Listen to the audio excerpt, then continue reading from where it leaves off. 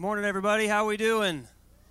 Welcome to church at the Bridge Goldsboro. I'm so glad each of you are here. Did everybody have a good Thanksgiving? It's like, woo, it's kind of like I have too much turkey. How many of you just had turkey for breakfast? You just have that many leftovers and it's just so full. Because you know that feeling you have after the Thanksgiving meal's over and you're like, I wish I shouldn't have done that?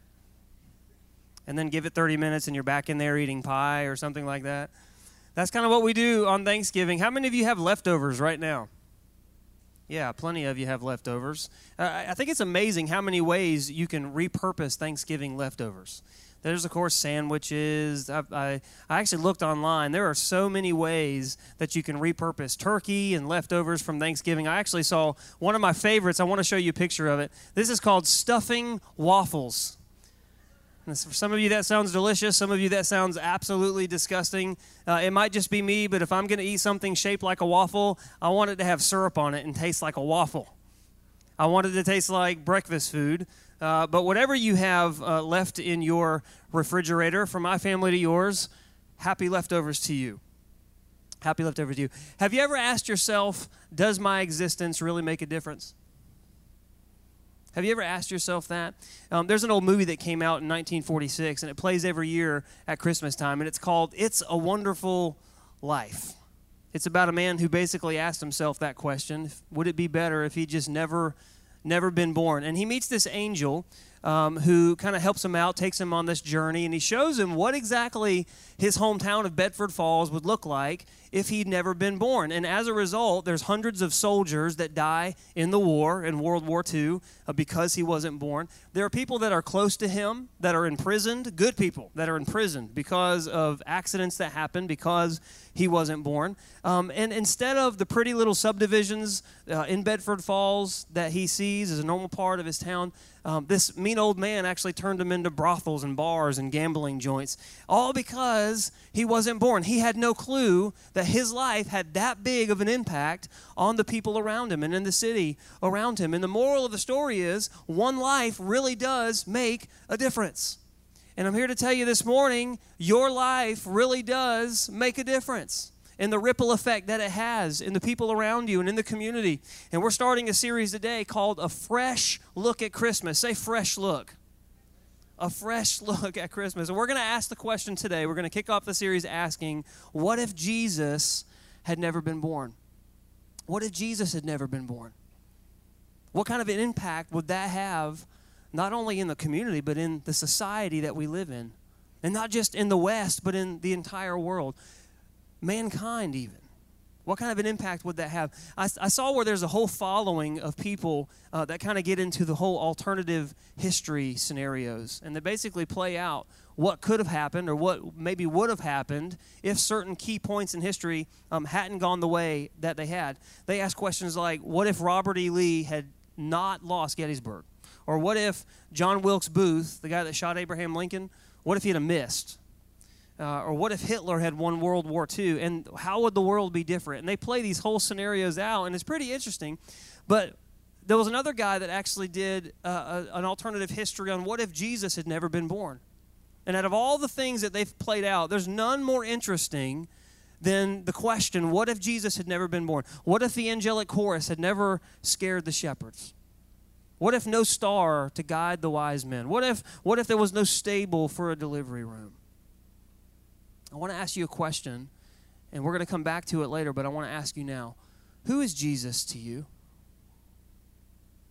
I want you to kind of get that in your head, because that's a question worth asking if we're going to explore what the world would be like without him.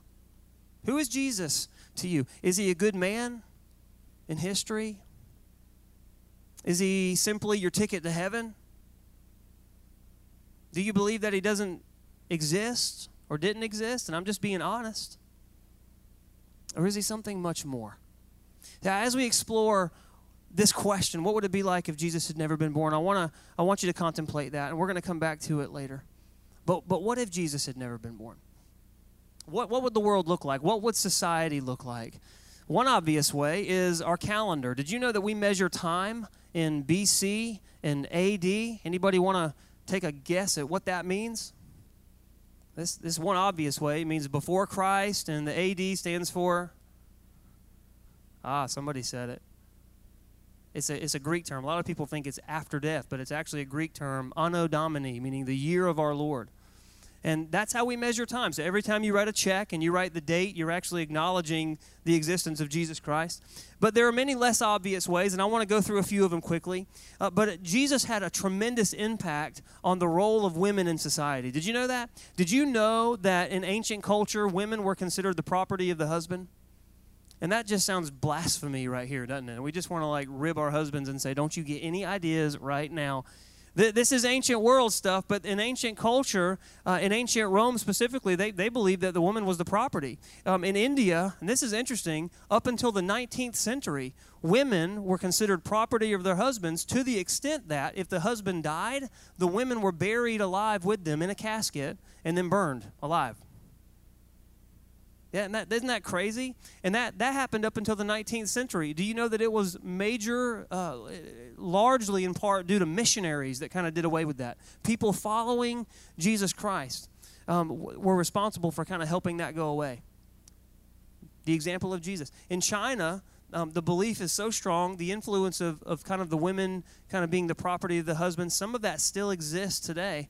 Because of the population in China, they're only allowed 2 children apiece, because the population is so dense there. And the way that they look at it historically is the children that are males, they're the ones that grow up and take care of you as parents. And so as a parent, you want males, you want boys, because the girls grow up and they follow their husbands and they go take care of his family. And so a lot of times, since you're only allowed 2, if you have a female child, a lot of times you see them abandoning the babies as females or killing them. And that culture isn't as prominent as it was hundreds of years ago, but it still exists today. And that's why you see orphanages pop up for female babies. And there's such a need in China to adopt little baby girls. But what did Jesus say when a woman was caught in the act of adultery? The woman, she was caught, and in John chapter 8 it says, if any of you is without sin, this is Jesus talking to her accusers, let him be the first to throw a stone at her. This was crazy talk back then. This was something that not everybody was thinking about, because they had let the man go, but they were ready to stone her. And I want you to get this. Jesus shamed the men there. And if you remember the story, he drooped down and started to draw something in the sand. Nobody really knows what it was. There was speculations. But one by one, the men began to drop their stones and walk away. And he looked at the woman. Nobody did this. Jesus looked at that woman and said, I don't condemn you. Go and quit sinning. Think about this. Think about all the ways that God could have sent Jesus to earth. He could have sent him as a royal king. He could have sent him as a prince in flaming chariots. I mean, he could have really done it up. He could have done that. He could have sent Jesus as an adult, because he could just come and sacrifice for our sins and go on back to heaven. But what did he do? He entrusted the God of all to a woman named Mary, a young woman. So he did a lot, probably more than anybody in history, having an influence on the role of women in society. Another area of influence was the value of children. Did you know that in Jesus' day, killing infants was very common? Parents that didn't want a child, they would just abandon it. Babies with birth defects, they would just kill it off or abandon it. Romans considered a child the property of the father. Not the mother, the father, until they were 8 years old. And so until they were 8, the father could kill the baby or sell the child until then. And as a result, by the time Jesus came into the picture, less than half of children were alive. They died before they were 8. Half. And that was the world that Jesus lived in whenever Mark wrote this. In Mark chapter 10, says, then he, Jesus, took the children in his arms and he placed his hands on them and he blessed them. Quite the opposite of what was happening in that day in mind. And keep in mind, Jesus did this right after the adults were yelling at the kids, telling them to get away. They were trying to come to Jesus and the adults were yelling at him. Jesus said, bring them to me. And after this point, after the influence of Jesus, we see Christians adopting babies, adopting abandoned babies. We see orphanages and nurseries forming everywhere, all because of the influence of Jesus. Another really big area that Jesus had a huge influence in when it comes to our world is breaking racial divides. Jesus was the original unifier across ethnic lines. And we're not talking about just black and white. We're talking about Jews and non-Jews and every other area. He described a Roman soldier as having the most faith in Israel. This was big. He healed a Canaanite woman, a non-Jew. He delivered a Gentile who was demon-possessed. Probably most profoundly, you may remember this story, he went to Samaria. Now, that Samaria, if you don't know the history between Samaritans and Jews, Samaritans were considered a mixed breed, not worthy of God back in ancient history. And maybe some of that still exists today. There's bad blood there. And it all came down to who was worthy to worship God and where they were going to worship God. It was so nasty and bloody, they would avoid each other. They wouldn't even go through Samaria, Jews wouldn't. They would avoid it by walking around Samaria to get to the other side, sometimes adding days to their trip. Jesus went straight into Samaria with his disciples. He walked straight through it instead of avoiding. And not just to make good time, he actually ministered there. And he not only ministered to this woman, but she also turned around then and went to her whole town and ministered. And she became an evangelist, so to speak, came back to Jesus, and the whole town ended up giving their lives to him. And Jesus stayed with them many days. You probably remember this story called The Woman at the Well. Have you ever heard of that? That was Jesus breaking down racial divides. When everybody else was putting them up, Jesus was tearing them down. One of the most powerful moments in the life of Jesus was right before he went to the cross. And he prayed this prayer in John chapter 17. He's praying to God, and he said, God, I pray that they will all be one. Not divided into subgroups, not divided by race, not divided by ideals. He said, I just want them to be one, just as you and I are one. That's heavy right there. He says, just as you are in me, Father, and I am in you, and they may be in us so that the world will believe that you sent me. There is no divide between Jesus and God the Father. Did you know that? And his very prayer was, I pray that everybody under the sound of my voice, his voice, and all of creation would be one, just as he and God the Father were one. We can be different and still be in unity. Did you know that? And we have to be. In 1953, this is 3 years before Martin Luther King hit the scene, and 10 years before the 1964 Civil Rights Act, Billy Graham, you ever heard of him? He stunned people in Southern America, in Chattanooga, Tennessee. He used to do these crusades all over the country, and thousands upon thousands of people would come to these things. And he's there, and right before the service begins, he walks down and he takes the ropes that separated the races, and he's basically saying, I want everyone to sit together. There's going to be no division here. And that doesn't sound like a big deal now in today's age, but that was a bold statement in 1953 in Southern America. And what was he saying? He was saying, you know what? It's time that the most intimate prayer of Jesus be answered. And that we all be one. And what was it? That was a Christian man following the example of Jesus, that because Jesus has influenced him so much. The bottom line is this. Revelation chapter 5 says that there's coming a day when everybody, every nation, every tribe, every tongue, every race is going to be standing around the throne of Jesus, and we're going to be gathered there singing, "Worthy is the Lamb." And that simply would not happen if Jesus hadn't come. He's breaking racial divides. Another big influence that Jesus had in our world is the needs of the poor. Did you know that long ago there wasn't any inner city missions? There was no church food pantries. There was no church, a Bridge to Hope mobile that we have now that we're so proud of. No soup kitchens. But then after a while, relief agencies like the Salvation Army started to come around. Relief agencies like Compassion International that sponsors thousands of kids all over the world, giving them medical treatment, giving them food, giving them education, and teaching them about Jesus. Samaritan's Purse, so many other agencies began forming all over the place, and every one of them were inspired by Jesus' words in Matthew 25, chapter 25, verse 40. He says this, I tell you the truth, when you did it to one of the least of these, my brothers and sisters, you were doing it to me. Every one of them, the influence of Jesus. Did you know there was a Gallup poll done? And $19 billion with a B. $19 billion are spent every year in the name of Jesus to help the poor. That's big. He added another $6 billion in this poll for volunteer labor every year. Closely related to that is the care of the sick. This is number 5. Did you know that it was early Christians that started the first hospitals?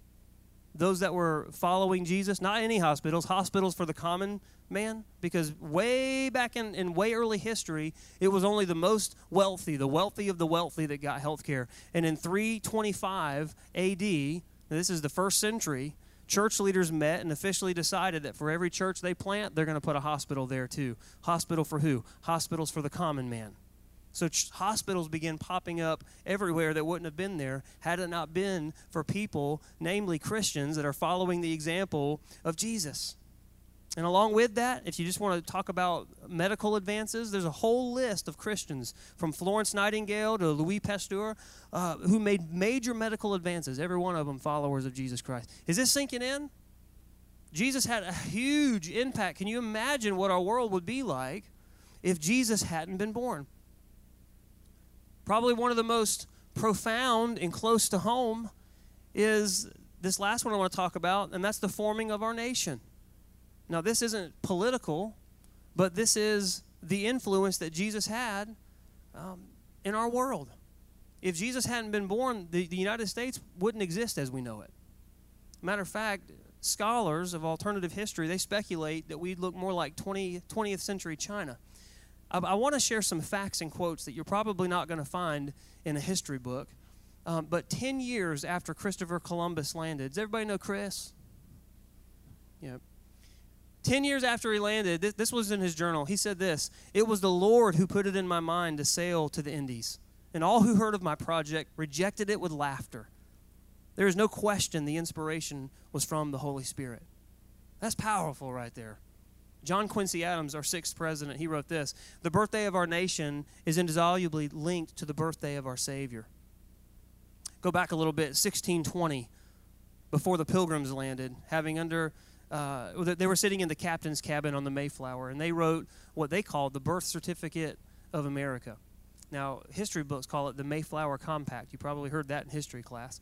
But this is what they got together and said, and this is what they wrote down: "We whose names are undersigned, having undertaken for the glory of God and for the advancement of the Christian faith, in the honor of our king and country, a voyage to plant the first colony in the northern parts of Virginia." And soon after that, we have wave upon wave of Christians coming to this new world. And in 1643, they formed a covenant, the New England Federation, and they said this: "We all come into these parts of America with one and the same end and aim, namely, to advance the kingdom of our Lord Jesus Christ." That was their purpose. That was their goal. It wasn't just to find new land. It was to get to a place where they could worship Jesus freely. That's what they did. Did you know that 52 of the 56 signers of the Declaration of Independence were Christians? Followers of Jesus, followers of his example, followers of his influence. In George Washington's writings, this is primary source stuff. He says that they actually wanted to make him king. That's what they knew. It was a king in England. They came over, and so they thought, hey, let's make him king. And George Washington said, no, I'm not going to be a king. He said, there's already a king, and there's the one and only king, and that king is Jesus. He said, but I'll be the president. And that's why we have presidents right now, and that's why we don't have kings. And this is interesting. This is true. Whenever they fought England in the Revolutionary War, because of that, they ran into battle. This was a war cry that the warriors ran into battle screaming, and they would say, no king but Jesus! And they'd run into battle and they'd fight. No king but Jesus. Isn't that interesting? If Jesus had never been born, there would be profound differences in our world today. The role of women would be different. The value of children would be different. Our view of racial divides would be different. The needs for the poor would be different. The care of the sick would be different. The forming of the very nation that we live in would be completely different. And there's so many more. That's just some that historians kind of talk about with the history. And all that's very interesting. But the real question today isn't how would life be different if Jesus was never born. The real question today that I want us to ponder is how would your life be different if Jesus was never born? Did you know that he came to be more than a great figure in society? He came to be more than just a name that we would remember through the generations. He came for you. And he came for me. And there are 3 things that I want to talk to you about today as we kind of end this message that are available to you and to me Because Jesus was born. And the first thing is this: because Jesus was born, I can call him friend. Because Jesus was born, you can call him friend. Proverbs chapter 18, verse 24 says this. It says, there are friends, quote friends, who pretend to be friends, but there's actually a friend that sticks closer than a brother. And that friend's name is Jesus. Look at what he said in John chapter 15. He said, I no longer call you servants. He says, I have called you friends. Can you imagine the God of the universe coming down into human form and looking at a group of people that translates all the way to us today and says, I don't call you servants any longer, I call you a friend? Can you even wrap your mind around that? Can you wrap your mind, for crying out loud, if the mayor of Goldsboro came in here and said, I know, and then put your name in there and said, he's my or she's my friend, that would be a little bit, hey, I think I am somebody right now in front of this group of people. Can you imagine the governor of North Carolina coming in and saying, you're my friend, and looking at everybody, that's my friend. But Bobby Ann, you probably stand up and say, that's right. I'm his friend. There's a sense of pride there. There's a sense of, oh, wow, I am kind of somebody right now. Can you imagine the president of the United States and going above that to the king over some huge province? Can you imagine the God of all creation looking at you and saying, that is my friend? It's hard to wrap our minds around. But because Jesus was born, he said, you're my friend. Because he came to this earth, you can go beyond knowing about him, but you can actually know him. There's a word in the Old Testament when it talks about knowing and loving, and the word actually means in the Hebrew, yadal, and that actually means a deep knowing and being known. Not this casual acquaintance thing, not this, I kind of know of him, but there's this intimacy there. There's a deep knowing and being known, and that's what he says. Because he was born, you're not just some outsider. He says, you are my friend. And that's one of the reasons that he came as a baby in a cradle, because everybody can relate to an infant. Nobody's intimidated by that. He could have come as a big wig, a big name. He could have come as an adult. He could have come as, like I said, a prince riding on a fiery chariot. But he came as in the most humble and humiliating way possible. You want to know why? Because God Almighty wanted to make sure that you understood that everybody can relate to Jesus. He says, I call you friend. That's the reason that he came as a common man. He wanted to make sure that you knew that you could relate to him and be accepted. Christmas is not about Jesus coming into existence. You need to understand that. He already was. We all understand that, right? That's why John chapter 1 says this, before anything else existed, there was Christ with God. He's always been alive, and he himself is God. He existed since before time began.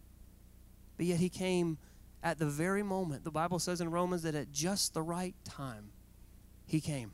Christmas is not about him coming into existence. It's about him coming into our existence and us knowing him as friend. Secondly, because Jesus was born, I can call him Savior. You can call him Savior. Now, whether you think you need a Savior or not, I'm not going to tell you my opinion. I'm just going to tell you what the Bible says, okay? The Bible says this: we need a Savior. And not only that, but what's available to us. Listen to Romans chapter 3. He says, since we've compiled this long and sorry record as sinners, that's pretty tough, isn't it? He said, and prove that we are utterly incapable of living the glorious lives that God wills for us. God did it for us. Out of sheer generosity, he put us in right standing with himself as a pure gift. He got us out of the mess we're in and restored us to where he always wanted us to be. And he did it by means of Jesus Christ. Now, by the way, this is the Apostle Paul that God spoke through and wrote this to us. And he was pretty much one of the greatest Christians that ever lived, okay?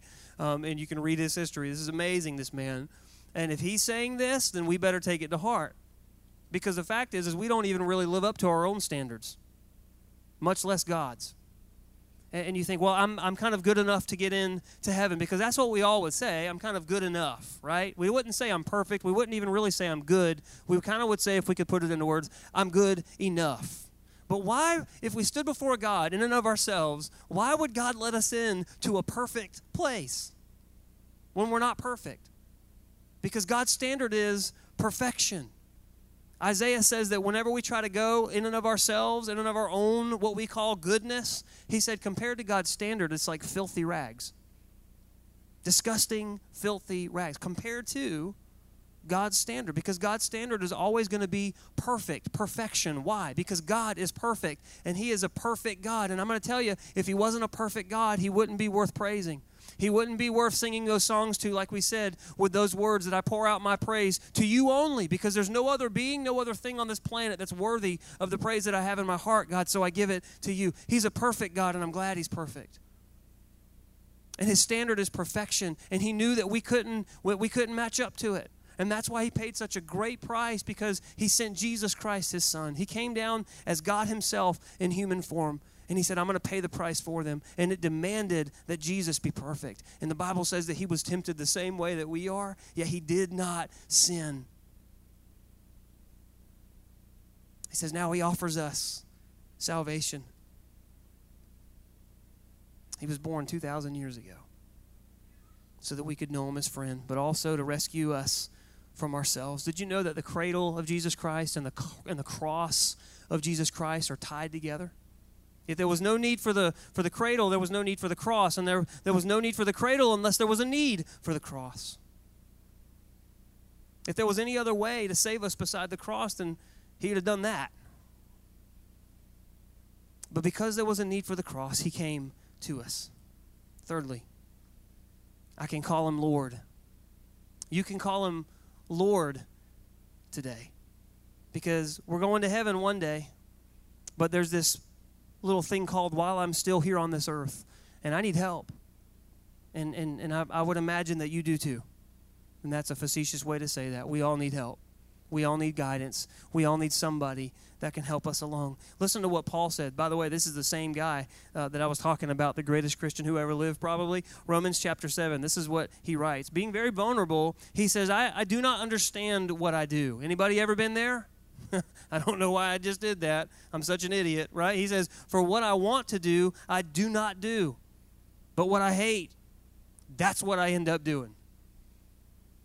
He says in verse 17, as it is, it's no longer I myself who do it, but it's sin living within me. He begins to understand that he has this sin nature that works against God that he lives with. We all live with. He says, it's sin living in me. I know that nothing good lives in me. That is in my sinful nature. For I have the desire to do what is good, but I cannot carry it out. Look down to verse 24. He says, what a wretched man I am. That's a statement there, isn't it?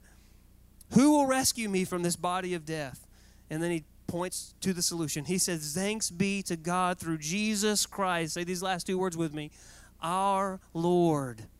Thanks be to God. He's the only one that can rescue me from this sinful nature that I have that is inherently disobedient to the things of God. The things that I want to do, those are the things that I don't do. I want to do them. I desire to do them.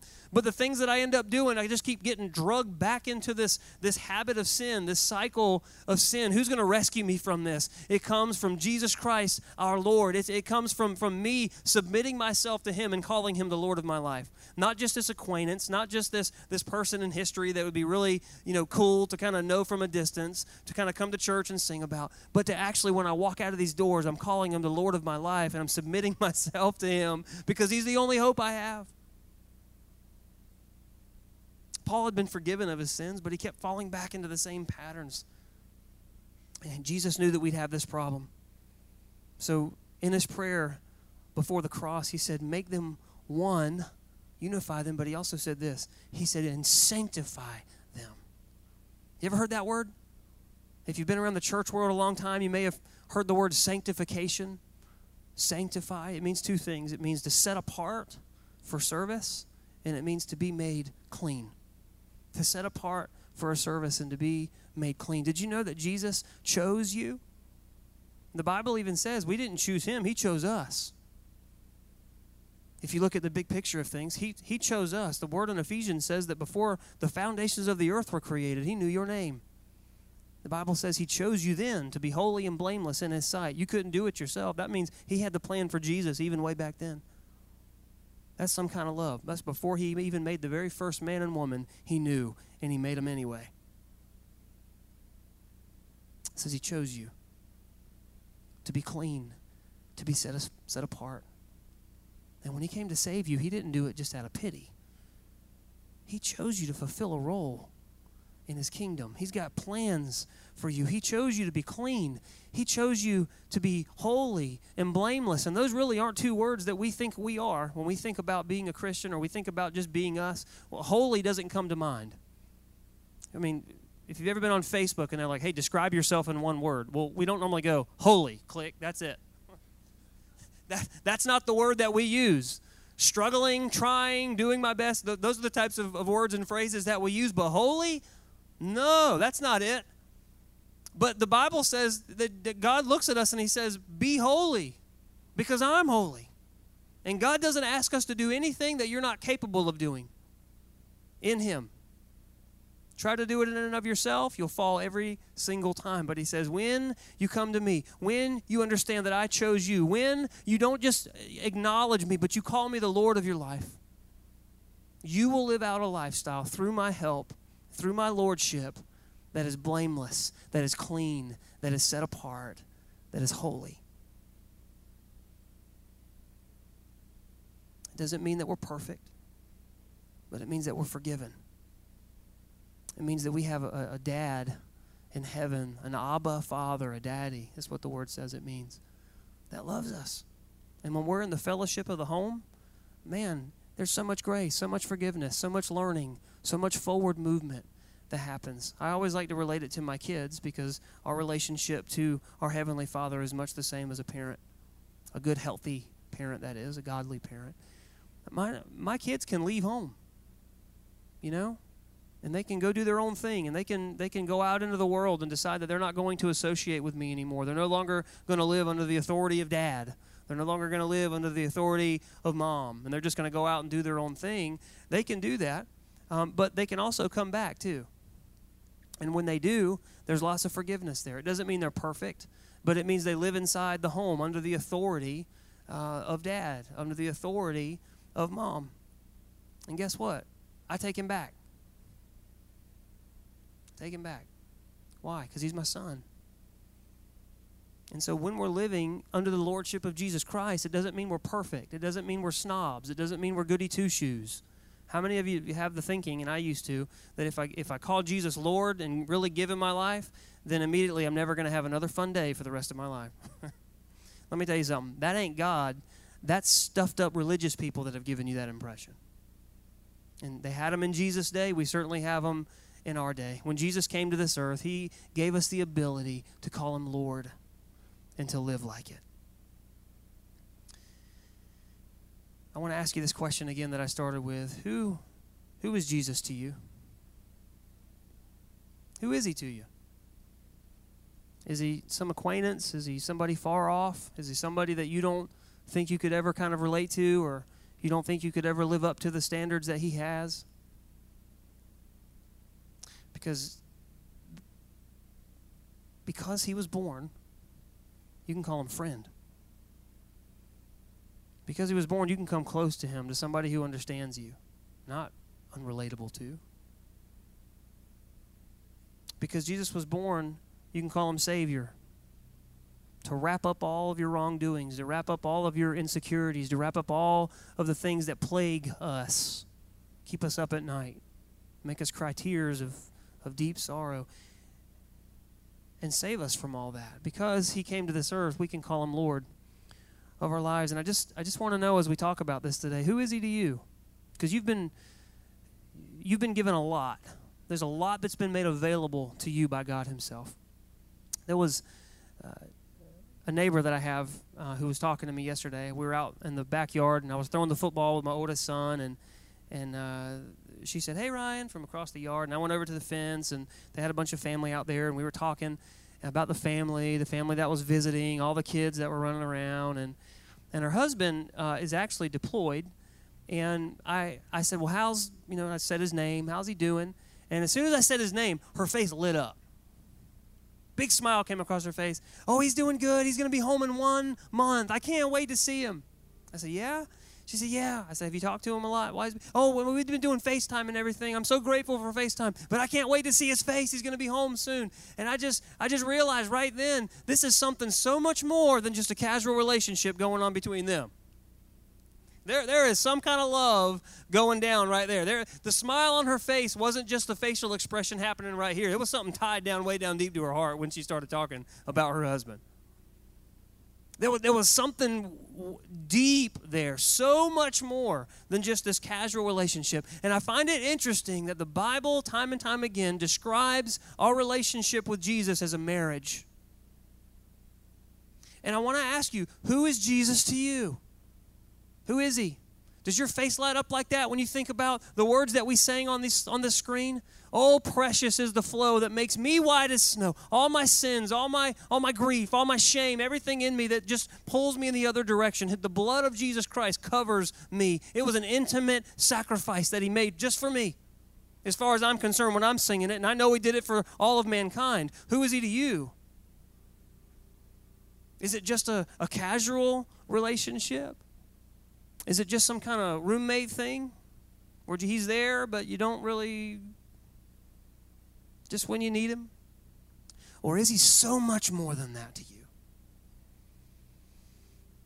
Whoever Jesus is to you, I want to share who the Bible says he is. And there are so many names that the Bible describes and gives to Jesus. So many names that God gives as his way of relating to us. And I want to end the service this way. I'm going to read them. Just a long list that I have here, okay? I'm going to go through them pretty quick. And when I call out his name that most resonates with you, this is what I'd like us to do. Can we do this? When I call out the name that most resonates with you, I just want you to stand to your feet. And I just want us to end this service recognizing who Jesus is to us. Starting this Christmas season, starting the series that we're in. Can we do that as a church? Can we do it? So I'm just going to start reading here, okay? And when I call out the one that just resonates with your heart, and you're going to know, you're going to feel it. It's going to be like, boom, that's it. I just want you to stand up. Don't worry about being the first one, because actually you're not. I'm the first one. I'm already standing. Here we go. Advocate. The Lamb of God. Judge. And that's okay. Lord of Lords. The resurrection and the life. Man of sorrows, the shepherd and the bishop of souls, the head of the church, master, faithful and true witness,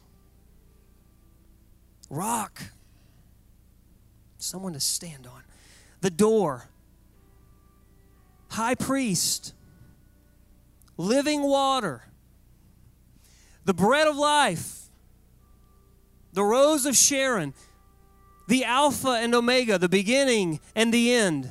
I don't know what problems you're going through, but he is the beginning of that. He is the end of that. The true vine. The Bible says when we're plugged into the true vine, we bear fruit. The Messiah, that means our Savior. Teacher. Holy One. The Mediator. The Beloved.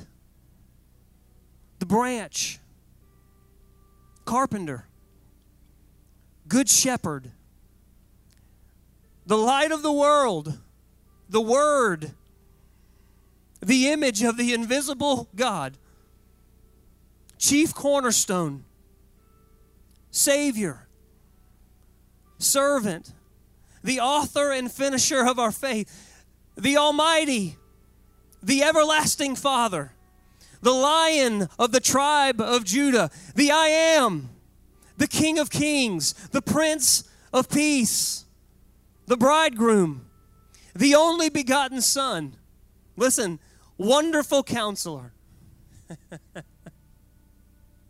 Emmanuel, that means God with us. He came to be among us, to save us from our sins. The Son of Man, Dayspring, King of the Jews. He was the prophet. He was the Redeemer. He was the Amen. He's the anchor of my soul. He's the bright and morning star. He is the way, the truth, and the life. His name is Jesus Christ. And I just got to say, church, he's worthy to be praised this morning. I wonder if you could take 10 seconds and just give him some praise in this house. Jesus. Hallelujah. God, we acknowledge you. We acknowledge your Son, Jesus Christ.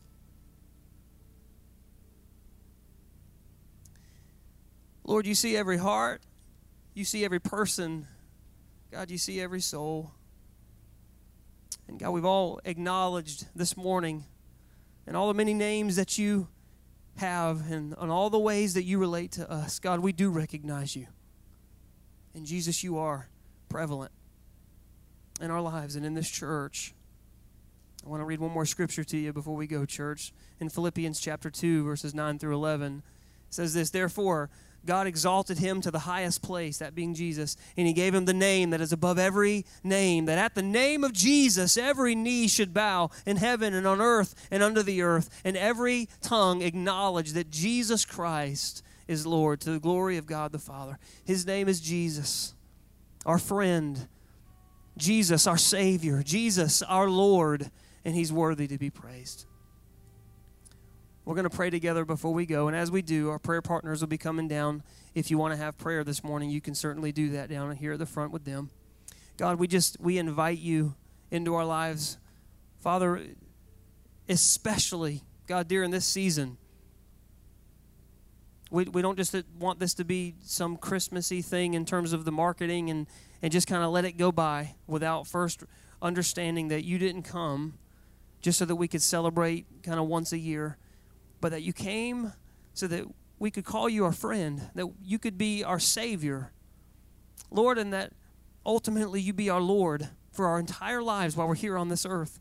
And God, one day we know that because you were born, because, as Romans says, you at just the right time, you came to this earth at just the right time. You died for our sins, demonstrating your deep love for us, that while we were turned in the other direction, you died for us.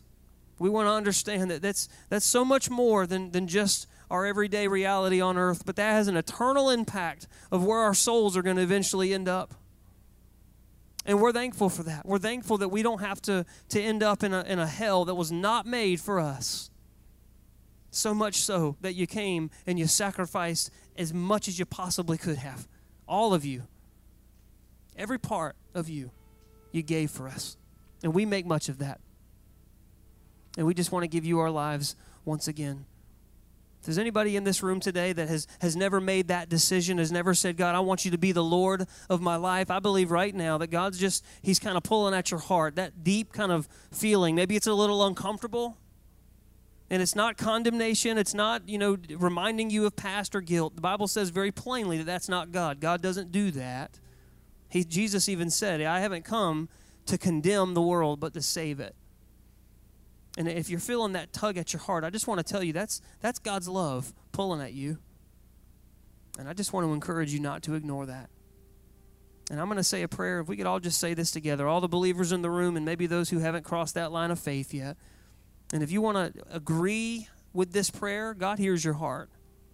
And he can save your soul today. And you can walk out of this door calling him the Lord of your life. And he'll accept you as if you've never sinned in the first place. And change your eternity. Lord, I want to tell you that I can't make it without you. I believe that I'm a sinner in and of myself. I can't do it myself. If I could have fixed my life, I would have already done it. I accept you, Jesus. I accept your sacrifice for me. I believe that you really came to this earth. I believe that you really died for my sins. I believe that you really rose from the grave, and I believe that you're in heaven now.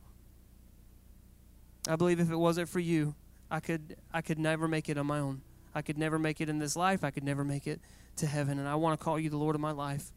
I'm not perfect, God, but every day when I wake up, I want to aim my heart at you and live for you the very best that I possibly can, and I trust you to make up the difference in my life. And I thank you for calling me friend. I thank you for giving me the ability to call you Savior and Lord. In Jesus' name.